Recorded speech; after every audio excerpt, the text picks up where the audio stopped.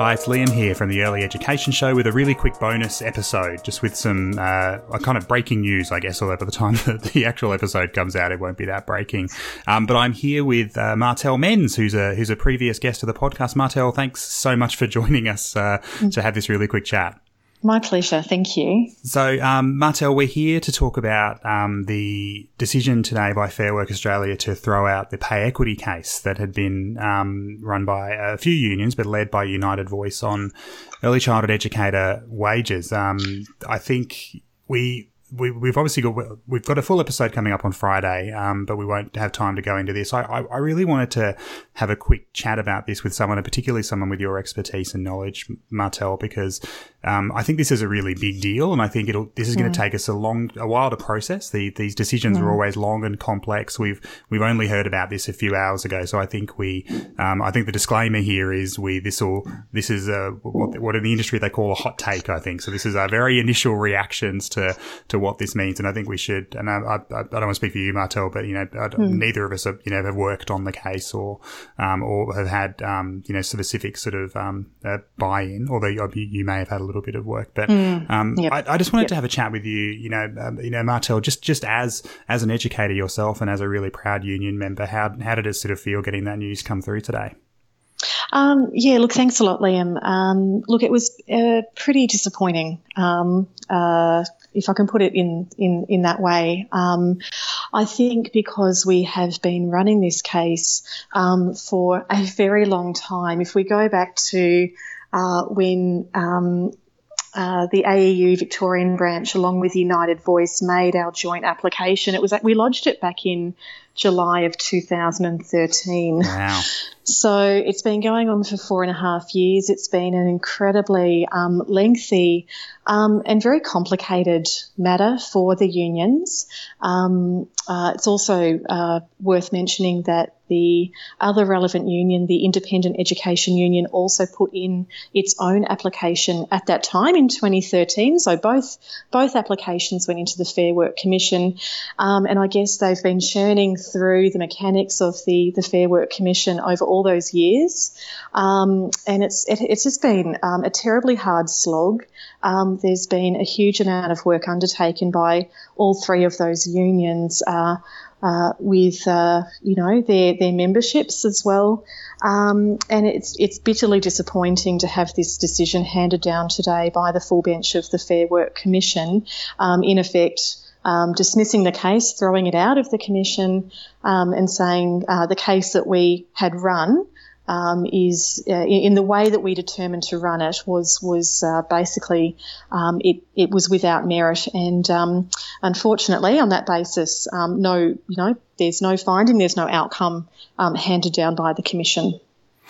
Yeah, and I think, one of the big challenges is with Martel, and look, and I'll echo your word, disappointment is a really good one. This sort of felt a bit like a gut punch today. I think the Big Steps campaign, and I'm a United Voice member. I've been an educator and an early childhood teacher, so this is the union and the campaign I've been most involved with for a pretty significant part of my career. Has always been really challenging. So because the government doesn't directly employ the educators, so running a campaign and action when there's sort of that disconnect, it was always really tricky. But this, to me, I think, I'm never usually accused of being an optimist, but for some reason this case, it seemed, this was going to Fair Work Australia. It was being run particularly, along the lines of, this is a real gender issue, that that due to, the sector being 97% female, that the low wages have to be related to that. So I think in my head, I'd kind of assumed this was a bit of a no-brainer, and that at least something positive would come out of it. So for them to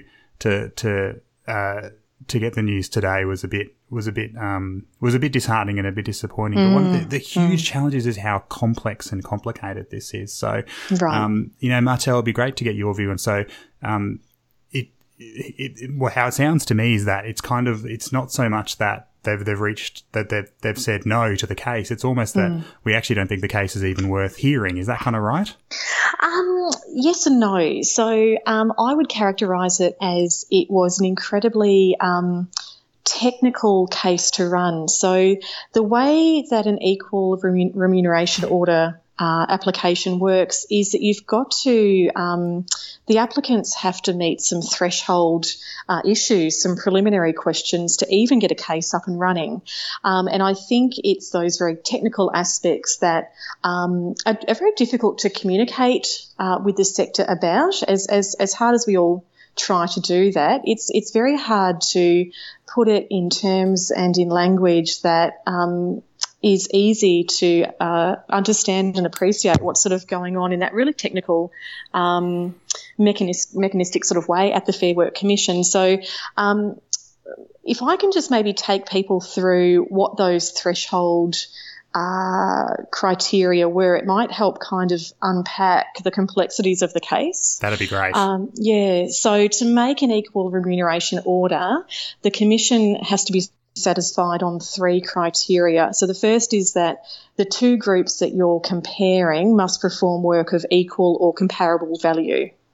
Secondly, they must be of opposite gender, and that's where we get that, the layer of gender come into question. And thirdly, they must be unequally remunerated. So the case that we ran, United Voice and the AEU Victoria, was drawing a connection between the Children's Services Award and the Manufacturing Award. Now, this wasn't just a random decision. I know I've seen the commentary on many forums where people are just a little bit bewildered by why on earth would we compare ourselves and the work that we do with, metal trades or manufacturing workers. How bizarre is that? There was very good reason we chose that comparator. First of all, it is a very much, a male-dominated sector and industry. There is unequal remuneration. We know there are some really significant pay gaps in typically what those workers are paid compared to our Cert 3 and diploma educators. We have a view that, folk in that sector, they're required at different levels on their structure to have a Certificate 3 or a diploma qualification, just as our childcare educators are required to hold. So we believe that, in actual fact, we were establishing a really clear connection on those criteria, but we were also relying very much on a case from 2005 whereby a connection at that point in time was drawn, and there was a case run, not this exact type of case, but a similar case, if you like, 13 years ago, that drew that nexus or that connection between metal trades and childcare educators. Now, that case was run a little bit differently. In actual fact, whilst we ended up with award rates which were identical for the Cert 3 and the diploma levels in each of those industries, it wasn't run as a work value case. So where we have come up with some challenges in this current case is what the Commission have said to us today in their decision is their view is that a work value case would have been the way to go. We could have perhaps run it in that direction, which we didn't to the fullest extent. We made certain decisions along the way to simply reference that 2005 case because we thought that had real merit. We thought that was a really good place to, to underpin the current day case, but the Fair Work Commission, the full bench, holds alternative views to that. So that background and history is really really useful, Martel, and I'm going to show the extent of my advocacy career by remembering that decision, and I think possibly being in some room in Canberra where that was announced and having lots of celebrations with that. But I do remember the sort of kicker with that was I think the increases the government at the time made sure they were phased in over so long a period that it didn't feel like much of an increase at the time. But that's a whole other discussion. One of the things, Martel, is I cannot overstate how little I am not an industrial relations lawyer or know anything about this kind of stuff. But what people, people may have a vague memory of back in 2012 with the SACS Award, the Social and Community Services Award, which was the, correct me if I'm wrong, Martel, that was the first significant win under this equity argument, and they had an equal remuneration order that is still in effect from then to now, which was one on those gender lines. And and I'm going to try and toss off statistics that may be wrong, but the gender split there is about 90-10. It's about 90% of the SACS sector. We know it's about 96-97% in early childhood. So it seems very sensible and correct for the unions to run this as a gender equity case. So I guess it's less of a question than just a statement of confusion. But are you surprised? I mean, I'm guessing, of course, you're surprised. But what's your reaction to the government? The Fair Work Commission making that decision? Look, we were surprised along the way, and I mean, whilst we are disappointed with the decision today, we had indication back last year when there were some preliminary hearings that we were going to face some challenges, and I think that's just sort of been confirmed today. But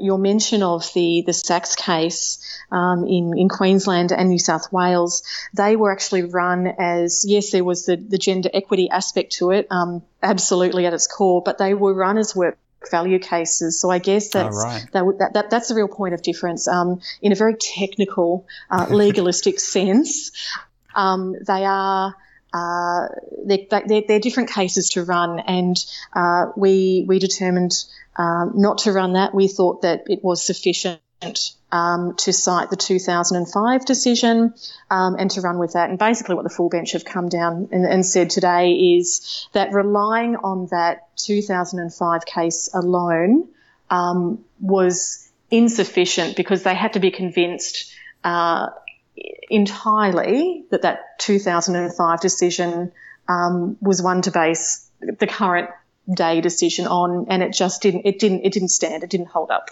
Sure.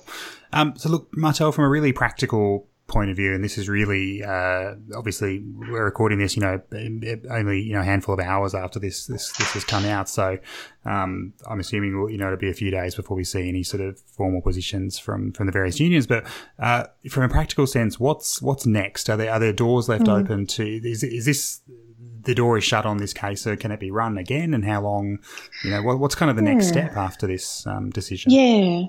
Well, in terms of, you're absolutely right in the way you prefaced that, is that, there'll have to be obviously further conversations within the unions and between the unions, and we would, certainly, as we always have, we welcome those discussions to be ongoing. Whilst this application has been dismissed, the window, if you like, has not been closed entirely, and in actual fact, one of the final paragraphs of the decision today does talk about the potential for the applicants to lodge a fresh application, and what is abundantly clear in the full bench decision is their view that it would have more merit, more chance of success as a work value case. But that said, those decisions will have to be determined by the relevant unions on their merits and under advice of people much smarter than I. Look, it's not, we couldn't. I don't think it's fair to say no, case closed, it's all over.